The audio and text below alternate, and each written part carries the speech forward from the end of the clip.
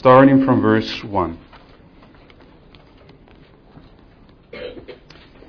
After these things I heard, and it were a loud voice of a great multitude of heaven saying, Hallelujah! Salvation and glory and power belong to our God, because his judgments are true and righteous. For he has judged the great harlot, who was corrupting the earth with her immorality, and he has avenged the blood of his bondservants on her. And a second time they said, Hallelujah! Her smoke rises up forever and ever. And the 24 elders and the 4 living creatures fell down and worshipped God who sits on the throne, saying, Amen, Hallelujah. And a voice came from the throne saying, Give praise to our God, all you his bondservants, you who fear him, the small and the great. And I heard as it were the voice of a great multitude, and as the sound of many waters, and as the sound of mighty peals of thunder, saying, Hallelujah! For the Lord our God, the Almighty, reigns. Let us rejoice and be glad, and give the glory to him, for the marriage of the Lamb has come, and his bride has made herself ready. Verse 8.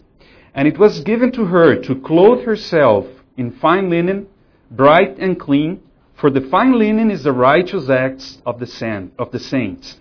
And he said to me, Write, blessed are those who are invited to the marriage supper of the Lamb. And he said to me, These are the true words of God. And I fell at his feet to worship him. And he said to me, Do not do that. I am a fellow servant of yours and your brethren, who hold the testimony of Jesus. Worship God. For the testimony of Jesus is the spirit of prophecy. Let's have a further word of prayer. Lord, we thank you for the privilege of gathering together in your name. Even, Lord, as we sing, we believe that you're here in our midst, Lord. We believe your word, and we worship you and adore you as we stand, as we bow down in your presence. Thank you for such a privilege. And Lord, now that we turn to your word, Lord, we confess that you are the only one that has words of eternal life. We are even reminded of that declaration of Peter, Lord. We don't have such words in ourselves. We cannot even enter into the true meaning of your word apart from you. So, Lord, our prayer this evening in this time is, Lord, speak to our hearts. You that have such living words, you that desire to reveal yourself, speak your living word to us, Lord. Give us that spirit of wisdom and revelation, Lord. And we pray for each one in this room, Lord, that you would somehow, Lord, reach us in our own level, reach us in our own need. You know, Lord, all the different ages, the different understandings. And we know that only you are capable, Lord, to speak to us and reach us wherever we are. We pray, Lord, speak that living word. We pray for that anointing of your Holy Spirit upon the one that speaks, upon everyone that listens.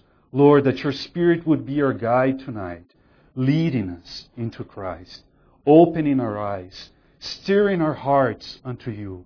We pray, Lord, that we would be at your feet. And we echo, Lord, the prayer. We are sometimes tired, Lord, and in ourselves we are exhausted. And yet, Lord, when we are in your presence, there is a quickening, a refreshing, Lord. We pray, Lord, quicken us, Lord. Refresh us. Keep us attent to listen to what you want to say. We commit this time into your hands. We thank you very much for this wonderful privilege of being in your presence, of being called to be your bride, that you would lead us into that reality. In your precious name we pray. Amen.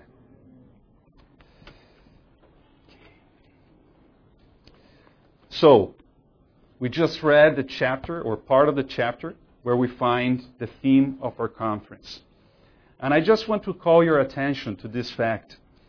This is actually one of the greatest scenes that you have described in the whole Bible, what we just read. The verses we read, they describe prophetically, is something that we still wait, but they describe one of the biggest turning points in history. It's a tremendous chapter. So big. Just as a kind of a little comment, the word hallelujah, that we sometimes use it so often and so abundantly in our choruses, when we sing, actually is a word from the Bible, of course, but you're not going to find it very often in the Bible. It's actually a couple of times in the Psalms, and if I'm not mistaken, it only occurs 4 times in the New Testament. And guess where they are? Right here in this chapter. Isn't that something? Have you ever thought about that? It's such a wonderful word. It's such a heavenly word, as someone has said. It really means praise be the Lord. And yet is used so kind of sparingly in the Bible. And in this chapter that we just read, it is mentioned 4 times. I think this should give us a hint about the serious matter, the important thing that is being described in this scene that we just saw. So this is the background of the theme that we are considering. The bride has made herself ready.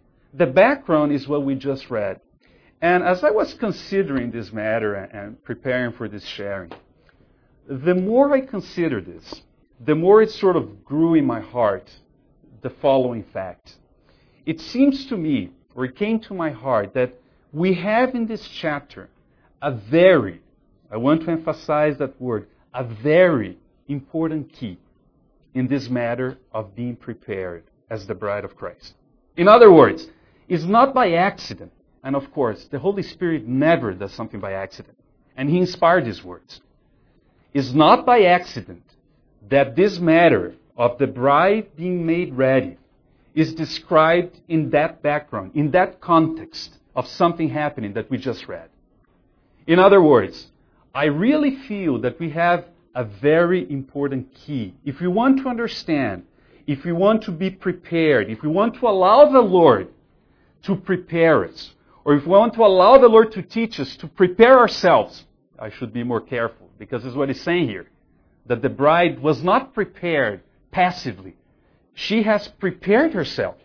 But the Lord is enabling that by His grace. But if we want to learn, what does it take? How are we going to prepare ourselves? We have a very important key in this chapter. And that's why I felt that it was important to read the first 10 verses of chapter 19 of Revelation. And by the grace of the Lord, we want to do 2 things. I will give you a brief roadmap for the night. We want to consider, let's try to use the time in 2 halves, hopefully. The first half, we want to consider briefly the background of this chapter, to understand why this chapter is so important.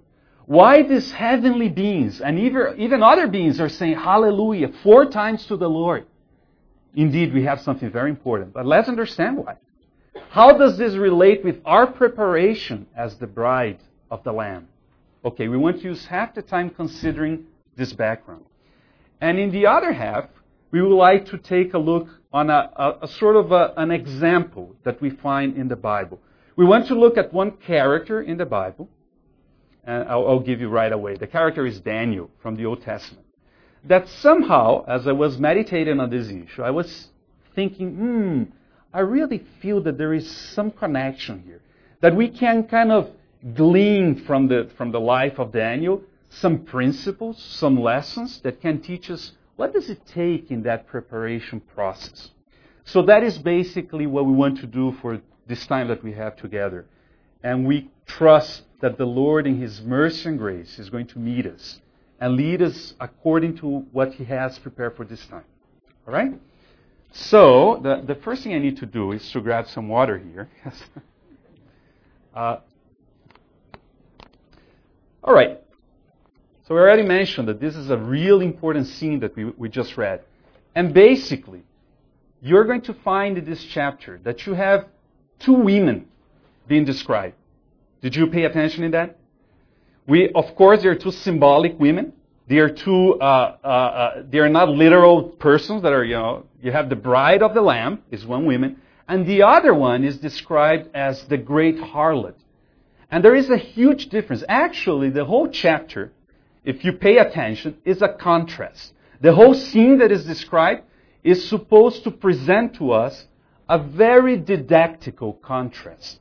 between the bride of the Lamb and that other woman that is a harlot. Is the complete opposite. So in a bride you have all this picture of pure love, of something that is really a true legitimate desire for a person. And in the harlot you have just the opposite. Something that is defiled, something that is illegitimate, something that is self-gratifying. So do you realize that you have this contrast? And it's very important, again, if we are going to understand our preparation, if we are being prepared to be the bride, why is the Holy Spirit presenting as the background of this chapter the opposite, the harlot being judged? All right, keep that in mind. So what do these two women stand for? So very briefly, basically they're standing for two orders of things. They stand for two spiritual principles, totally opposed to one another. But that's what they stand. They are not literal women, but they are two corporate, you may call, corporate entities. So one of them we already know is the bride of the Lamb. How about the other one? What is the name of the other one? Actually, in the chapter that we just read, you don't find the name. But of course, I'm sure that we remember what's the name of the other one, right?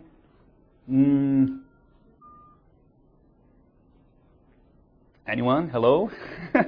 All right. If you read if you read a little, go back a little more in the book of Revelation. So read chapter 17 and 18, and you'll find that woman is named. She is Babylon, and she's described in chapter 17 as the mother of all harlots. She stands for that spiritual principle. And we want to briefly try to, by the grace of the Lord, understand why is that so, and why is that relevant to our own preparation. So keep that in the back of your mind for a second. So what's the basic spiritual character of each one of these two women? All right? How about the bride? Well, first of all, as we already said, and as our brother already put it so well this morning, she stands for pure love for the Lord Jesus. You can say that the bride of the Lamb are those that love the Lord Jesus and are following the Lord Jesus Christ.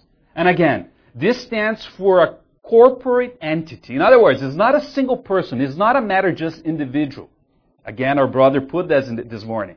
But she represents something that is corporate. It's a group of people that somehow love the Lord Jesus, desire the Lord Jesus with a sincere heart.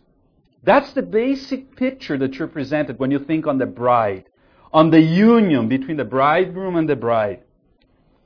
Of course, it also speaks of an implication of that is an exclusive relationship, isn't it? Isn't that when you think on a marriage, on a bridegroom getting together with the bride? It's an exclusive relationship.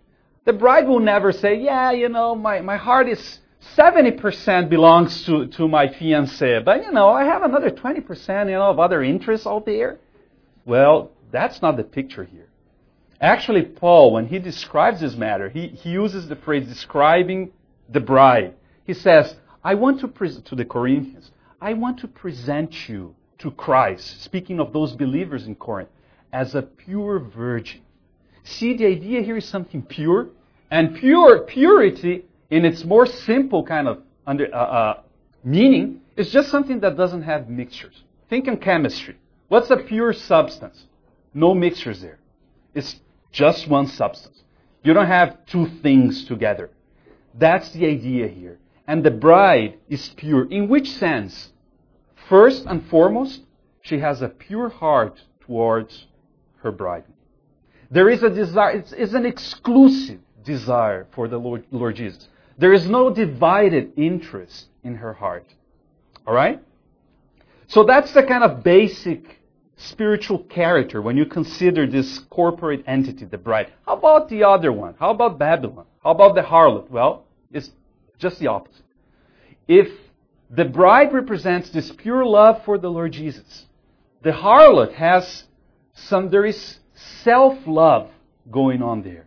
There is a principle that is based on self-gratification, All she cares about is somehow fulfilling what is her desire.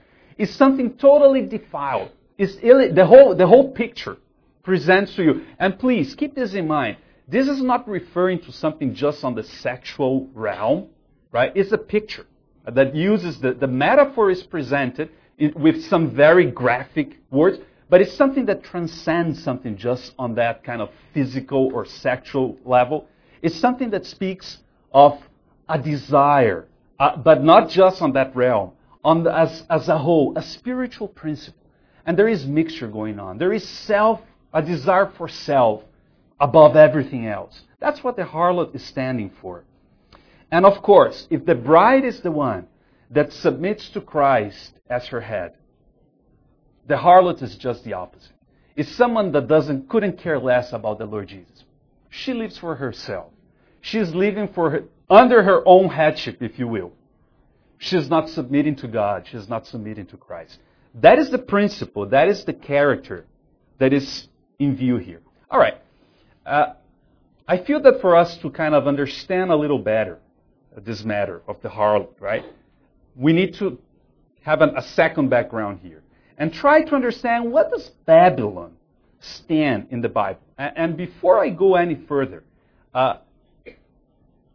Babylon is a big theme when you go through the Bible, and we are not going to do that tonight, for sure, right? It's not our kind of intention here.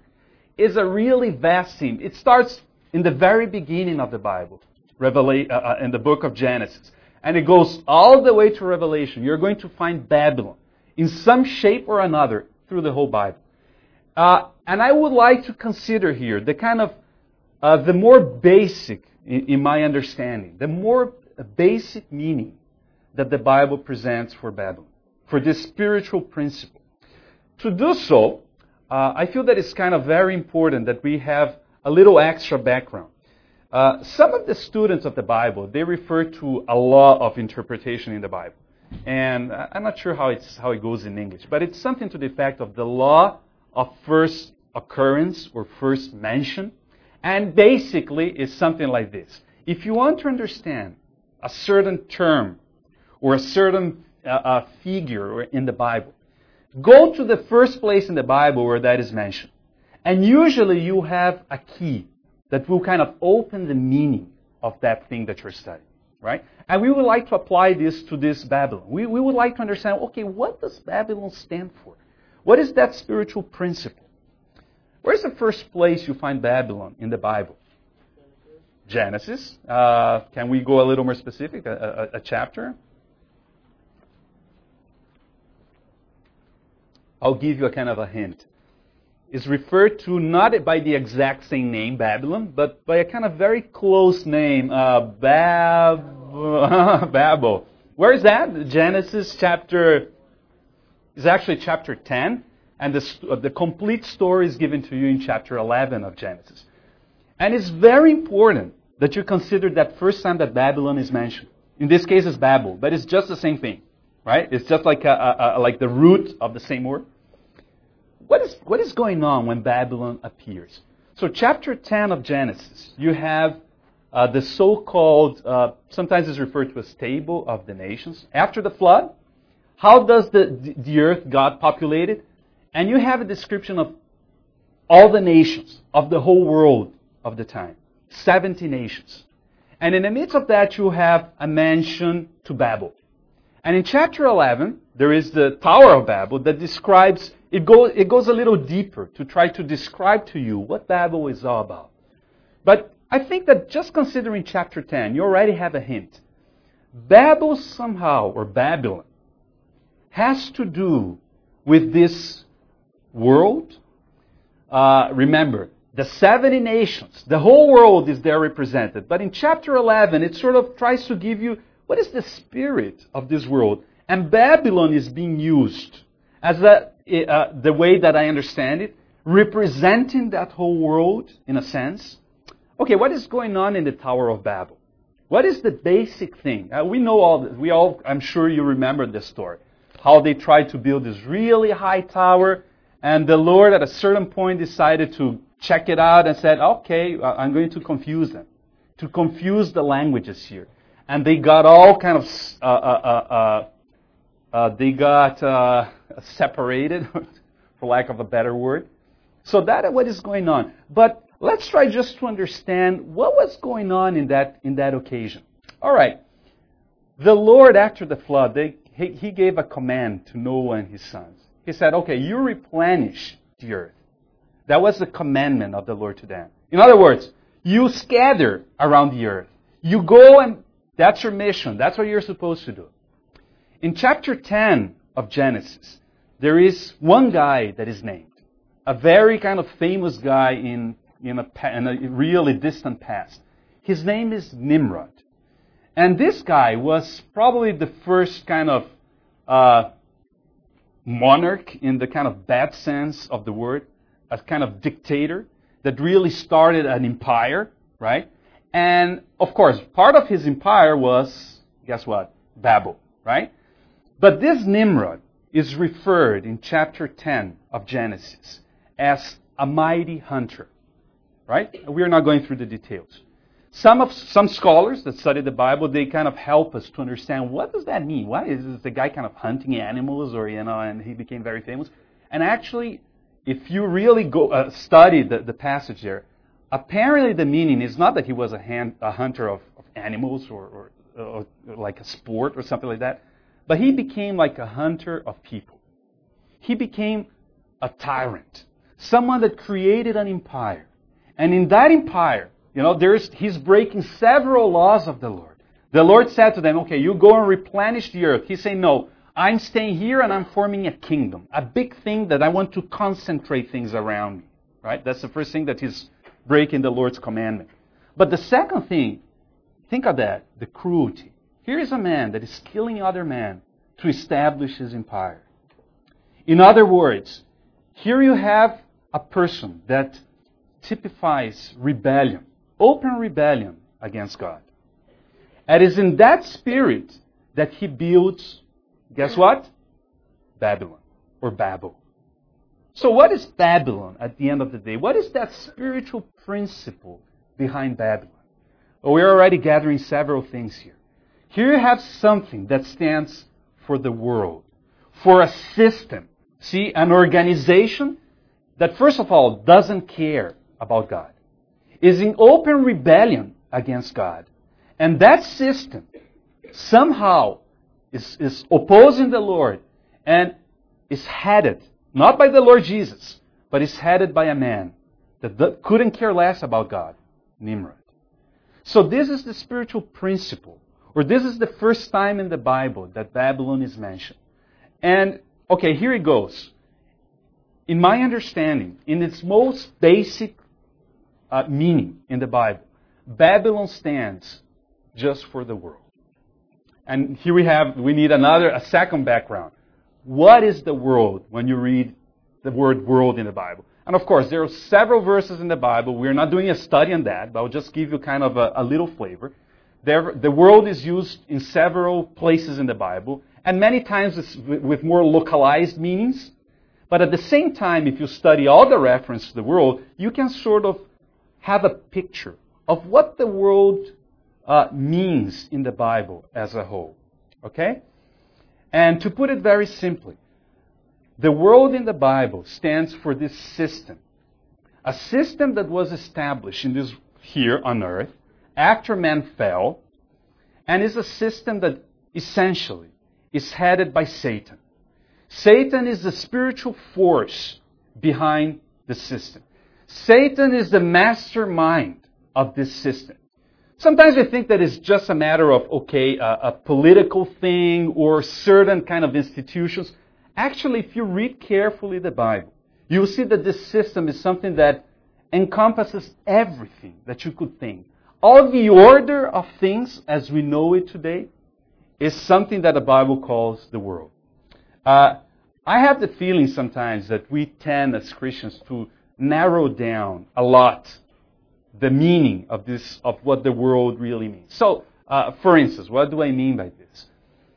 if you ask a Christian, well, do you think that gambling is the world? And say, oh, of course I do. What a horrible thing. As Christians, we should not even think about that. Or prostitution, of course, that is a word, and rightly so. I'm not trying to say the opposite. Definitely it is. But is that the only thing that the world is composed of? It's just those kind of awful things that we all know. Even the people in the world, actually, they will agree. Well, this is a terrible thing. Is that the whole thing? Actually, I feel that when we think that way, we are really narrowing down the meaning of what the world is in the Bible. And remember, why are we talking about this? Babylon represents this whole system, right? There is a verse, probably should read it. Let's read in 1 John chapter 5 and verse 19.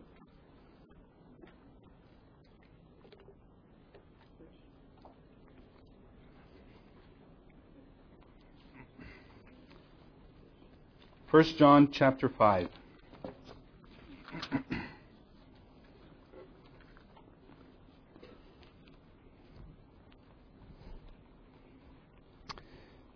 Verse 19. We know that we are of God, and the whole world lies in the power of the evil one. And this verse is very, very meaningful. It doesn't say the non-commendable things of the world lie under the power of the evil one. So as we said, gambling is a terrible, awful thing. It's very non-commendable, right? And we all agree, oh yeah, this is definitely something of the evil one. This is the world. But here he's saying the whole world, not just the things that we will label as something non-commendable. You see? The world, again, is this system that is vast. And someone has kind of compared it as a big web. Something that goes in every area that you could think in human society, in the order of things as we know it. That's the world. Science, commerce. Because of time, we cannot go into that, but I'll really kind of challenge you. Please read Revelation chapter 18, which is the immediate background of what we just read, right? Chapter 19. Read chapter 18. You have a kind of very detailed description of what Babylon is about. And you know what? You find an awful lot of very commendable things in that description. Yes, there are the very non-commendable things, but you have references to commerce, reference to material goods that in themselves are not wrong, right? Like food, like stuff that we use on the day-to-day basis. But all of that is somehow describing what Babylon is all about. In other words, Babylon stands for this system of things that after the fall of man, Satan organized. And when we are born in this world, it's not just on this world as the earth, we are born into that system. And without knowing, we are part of it. Well, chapter 19, why is it such an important theme, an important scene in the Bible? Well, because it's saying, essentially, prophetically, we're still waiting for that. It's describing how this order of things, as we know it, is coming to an end. How this system that Satan created is going up into smoke. And because of that, you may think that it's not a big deal. But yet, 4 times, all sort of beings, angelical, even redeemed ones, are saying, hallelujah, hallelujah, hallelujah. An order of things is coming to an end. A new order of things is being established. The old entity, Babylon, the world, something that has been since the fall of man until today, until that day, has been the order of things as we know it, is going up into smoke, is being destroyed. And in that moment, a new entity is gaining ascendancy. What is the new entity? The bride of Christ. And it's a totally different order of things. It's a totally different entity. The spiritual character couldn't be more different.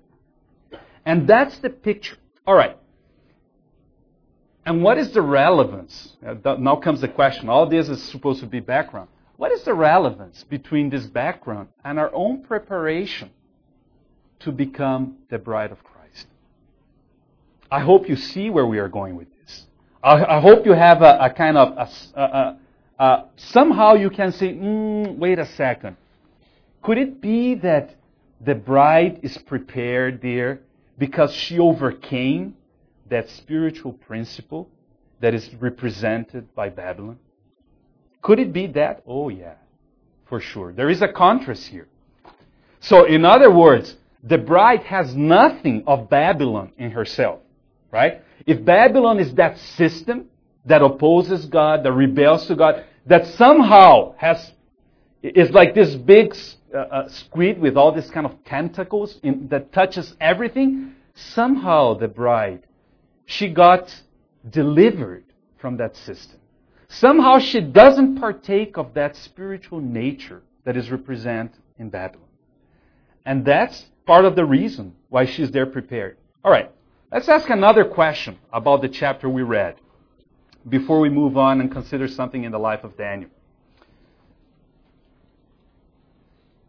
Why is the bride found in the position that she is found? We know that the obvious answer here is that she has made herself ready.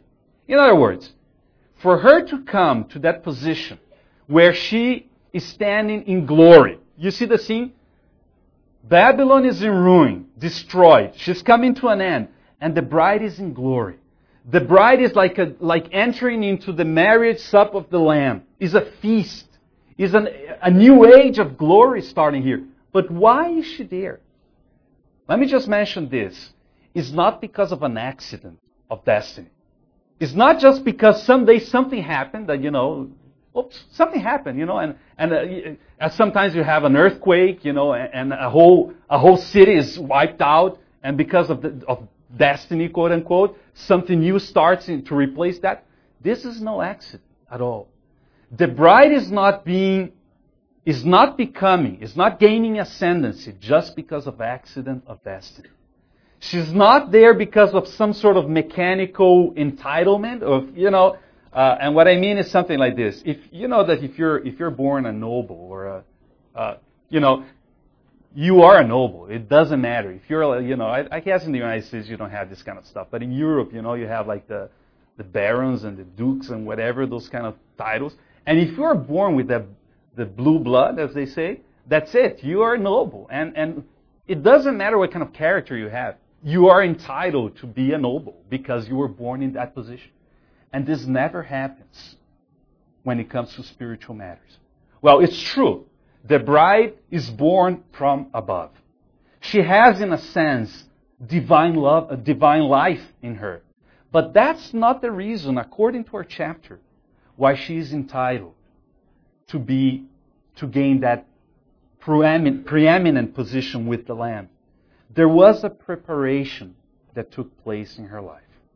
And without that preparation, there is no way for her to be in that position. And I just want to, please, as we are kind of closing our background, just keep this in the back of your mind. The contrast that is being presented in chapter 19 of Revelation, I feel that what the Holy Spirit is trying to somehow impress upon us is that the bride is the complete opposite of Babylon. She got delivered from that system. She overcame that spiritual principle that Babylon stands for. And that must be a very important key when if we are going to understand what is this preparation that the Lord is doing in my life, in your life. We need to remember this. And hopefully Daniel, let's switch gears now.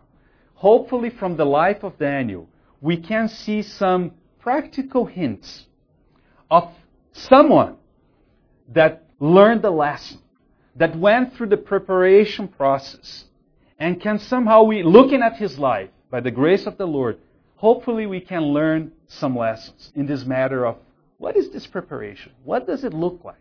What does it take for us to be prepared to be that bride? And very interesting, the first thing that I want to call your attention, and of course we are kind of squeezed by time. There is so much things that we could say in the life of this man Daniel. Is really one of the most wonderful characters of the Old Testament, or any testament for that matter. Such a wonderful testimony if you read his life. Of course, we are not reading his life. I hope that you have some of the stories in the book in the back of your mind.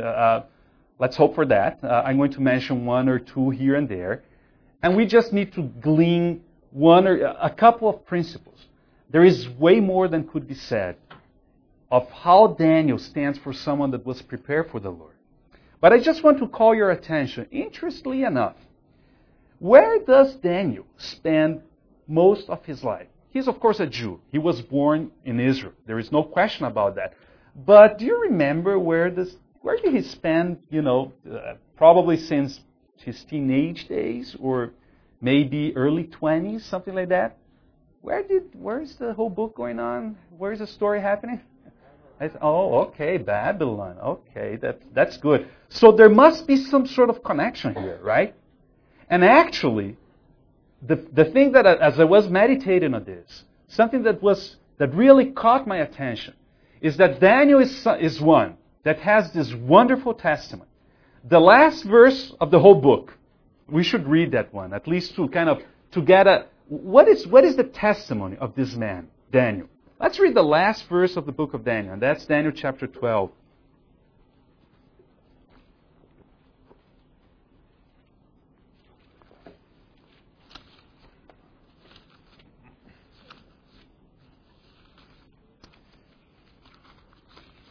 Daniel 12, verse 13. You have an angel speaking with Daniel here. And he says, "But as for you, go your way to the end. Then you will enter into rest and rise again for your allotted portion at the end of the age." Do you see what promise is given to Daniel? Here you have a person that is probably very, very old. Is who knows, 80, 90 years old? That's probably the span time of Daniel's life. And at the end of his life, what a testimony that someone could listen to words as this. The angel is saying to Daniel, "Daniel, you're going to rest." In other words, you're going to die physically. But one day you're going to rise up, you're going to wake up, and you're going to enter into your inheritance. In other words, he will be in that bride. In that New Jerusalem that you see at the end of the Bible, oh yeah, Daniel will be there. And why does he have this wonderful promise given to him? Oh, because he was prepared. Don't make any mistakes about that. Again, there is no mechanical entitlement here. It's not because he was born a special guy. No. There is a preparation that is required. That is what our main verse, don't forget it. Why is the bride there? Because she had made herself ready. Why is Daniel given this wonderful promise to inherit his inheritance? Because something happened in his life. The Lord was allowed to do a work in Daniel's life that prepared him to inherit his inheritance. And we would like to take a quick look. But as I was saying, what really caught my attention as I was studying and meditating on this is that the very first chapter in the book of Daniel, I feel we have a big key to his whole life. A very wonderful key. The short story is that Daniel was taken captive, right? When the King Nebuchadnezzar, that guy, that long name, the Babylonian king, he took a bunch of people captive. It was not the whole nation, but maybe the best. He took the royal people, the nobles, etc., and Daniel was there. He was probably a very young man, either in his teenage days or, I would even venture to say, he was probably, the average age that we have here in this room. Probably that was Daniel. It's probably pretty much our age. Well, let me take myself out of this. But it's probably the average age, taking those points, the older points here in this population. That's Daniel. It's pretty much like you. And he was taken captive. But you know what was the first thing that happens, the first story recorded in Daniel's book? Well, he was supposed to go through some sort of training, right? And that training was supposed to teach him the culture of the new country he was going to, which was Babylon. And in that training, he was supposed, we don't know how long he was there, but he was supposed to have special food and, go through the training process. but somehow there was a problem with the food that he was supposed to eat. We are not given the details. Some scholars think that the food that probably was offered to him was something that maybe was consecrated to idols. Okay, is a possibility. Some people feel that it maybe has something to do with the food was not kosher. And of course, we have someone in the Old Testament living under ceremonial law. For whatever reason, that food, even if we cannot pinpoint what was the actual reason, that food stood in Daniel's heart and in his friend's heart as something that would defile him. As something that his conscience wouldn't be clear if he had that kind of food. So what is the thing that happens? Well, the verse, and we should read this verse, chapter 1 of Daniel.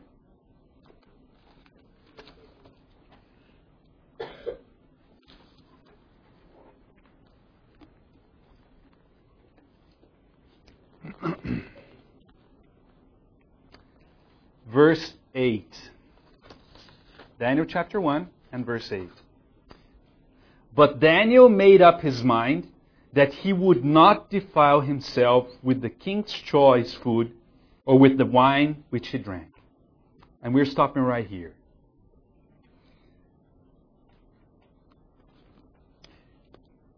It's kind of interesting because I see here the same principle of the preparation of the bride. You see, here you don't have a passive person saying, all right, I'm here captive. I need to somehow go along with the new culture, with the new... I need to, grow in this new kind of position that I am placed, in this new court that I am. And let me go along with whatever happens. And passively, he is, having an easy time. No.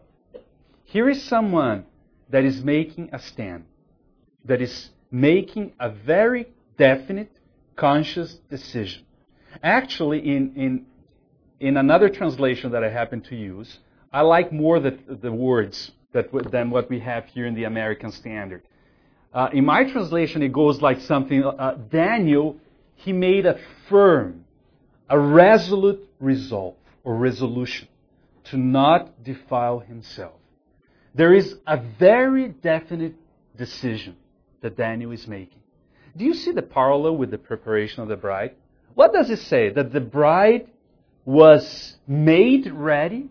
That she was just sitting, in a chair comfortably and an angel was doing some preparation? You know when you get ready, you ladies, on a big event and you sit down and someone is putting the stuff on you, you're being made ready. It's a silly example, I'm sure. But that's not what is happening here. In the preparation of the bride, there is an active role that the bride is taking. See? And that's very, very important. To me, in my heart, it comes as if the starting point of this whole matter of being prepared starts with a resolution in our hearts. That we say, Lord, I want to be prepared. Maybe I don't have the strength in myself, but I know that you have the grace to enable me to prepare myself. And I want that. Because of you, I want to make that decision. I feel that everything starts at that point. And a second thing that is quite important. Do you see that the whole thing starts in the book of Daniel with a clear separation? There is a very clear delineation. It's not like, okay, whatever, that's fine. I can take the thing, it's just a convenience. I have to take the food. Otherwise, the people are going to look at me, with bad eyes, or I'm not going to grow here in my new position. No. He knew somehow that food represented something that opposed God. He knew that if he had that food, that would have some sort of negative effect in his spiritual life. And he said, no. There is a very clear separation. And of course, if you consider our background in Revelation, you have Babylon standing on one end, the bride on another, and there is no common ground between the two. There is total separation. Actually, it's very interesting. When you read the final scene in the whole Bible, you are going to see a description of the bride. The bride is called New Jerusalem, right? And you have it in more details. But as Dana mentioned this morning, the bride at the very end of Revelation is described as a city. And it's a kind of a very unusual city. Because in that city, you have the dimensions of the city. And you couldn't believe how tall are the walls of that city. I don't know if anyone has any idea. How much would you say that, it's maybe 1,000 feet tall?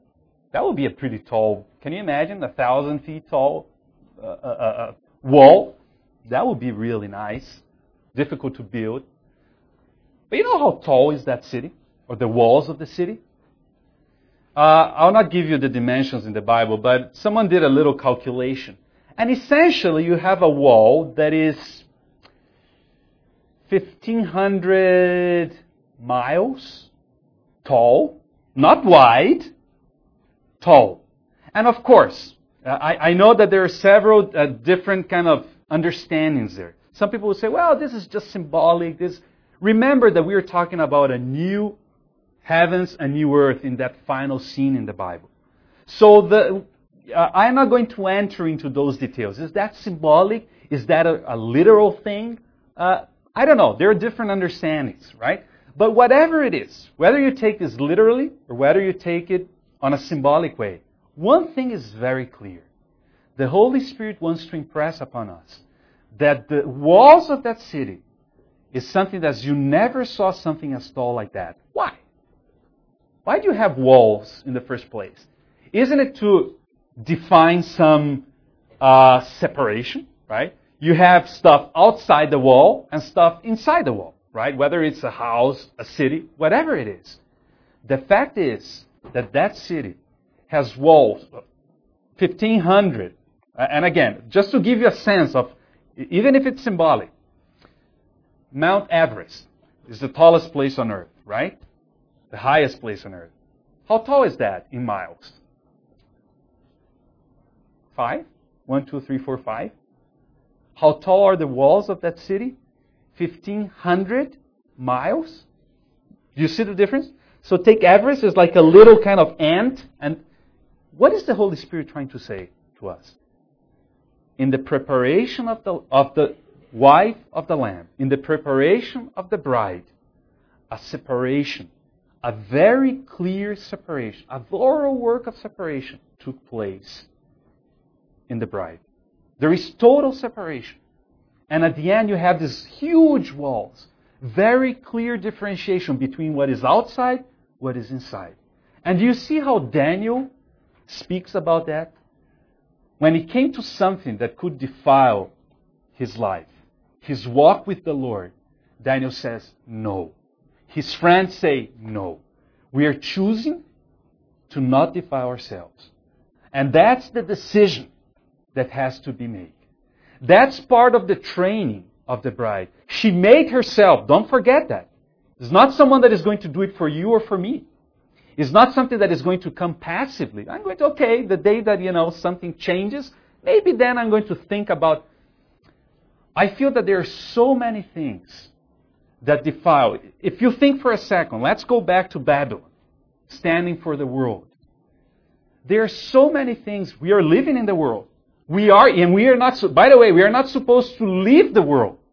The Lord Jesus said, praying for the disciples, I don't ask you, Father, praying to the Father, that you take them out of the world, but you keep them from the world. See, we are in the world, but we are supposed to be kept from being influenced by this world.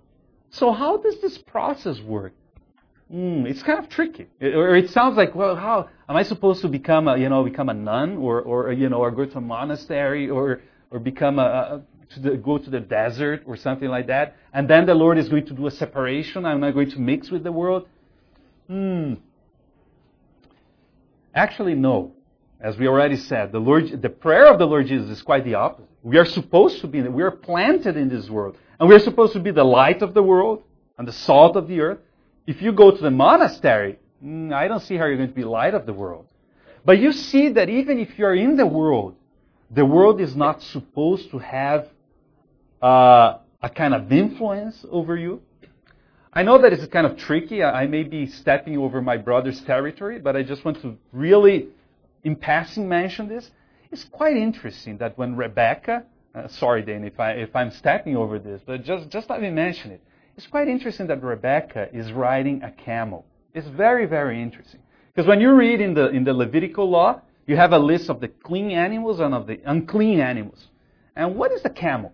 You would say, well, it must be a very clean animal because the bride that is being prepared is riding has to ride a clean animal. No, it's an unclean animal. Isn't it kind of fun? So here you have a bride being brought to the bride, and she's riding the 1,000 miles on an unclean animal. But as dear brother Christian likes to say, it's okay for Rebecca to ride the camel, but it's not okay if the camel is riding on top of Rebecca. You see the difference here? And that's very important. Because here you have someone, here in spiritual, let's translate it in spiritual terminology, you have someone using of the world, but is not dominated by the world. You see the difference? I feel, brothers and sisters, that there's so much stuff in this world that affects us in a negative way. And you know, I am not going to be legalistic here. I don't want to tell you, all right, you're watching too much TV, that's the world. You're playing too much video games, that's the world. You know, it's very easy to go the legalistic way.